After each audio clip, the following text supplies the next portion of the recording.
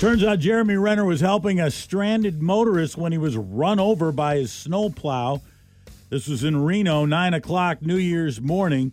He was run over by his own snowplow. Here's the county sheriff explaining what happened there. After successfully towing his personal vehicle from its stuck location, Mr. Renner got out of his piston bully to speak to his family member.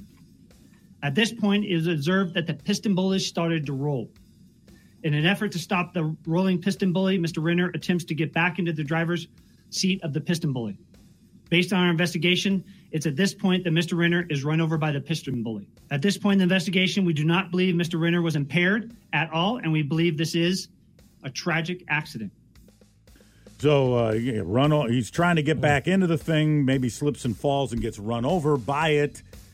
Anyways, he tweeted out, Jeremy Renner did tweet out some photos or put some photos out on social media yesterday of himself in the hospital bed, and he just said, I'm pretty messed up right now, as you can see. He had family with him when the accident happened. He is in critical but stable condition.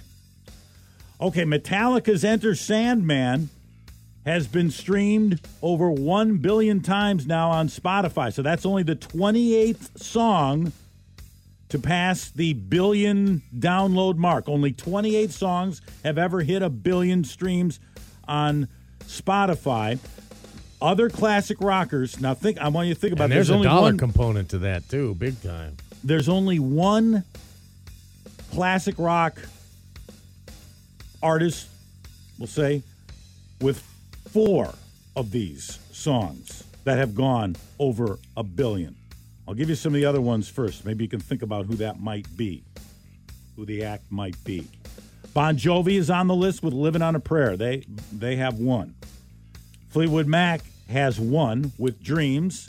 Doesn't Journey have 1 too? Don't Stop Believing, which we just played, is 1. Skynyrd has Sweet Home Alabama.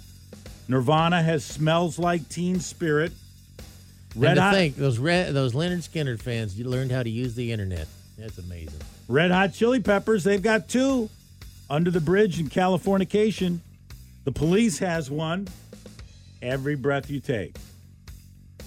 And Queen has 4 of them. Yeah, that's amazing. Bohemian Rhapsody, Don't Stop Me Now, Another One Bites the Dust, and Under Pressure.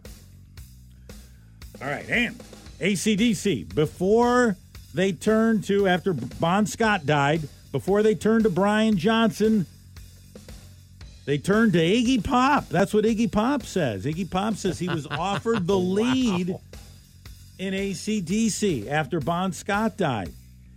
He said he was into the band. Iggy said, I liked them, but Iggy said, I couldn't see myself and that band gelling creatively. I listened to their record. I thought, I can't fit that bill. I'm not what they needed. He recalled meeting Bon Scott once in 1977 at the Whiskey A Go-Go in L.A.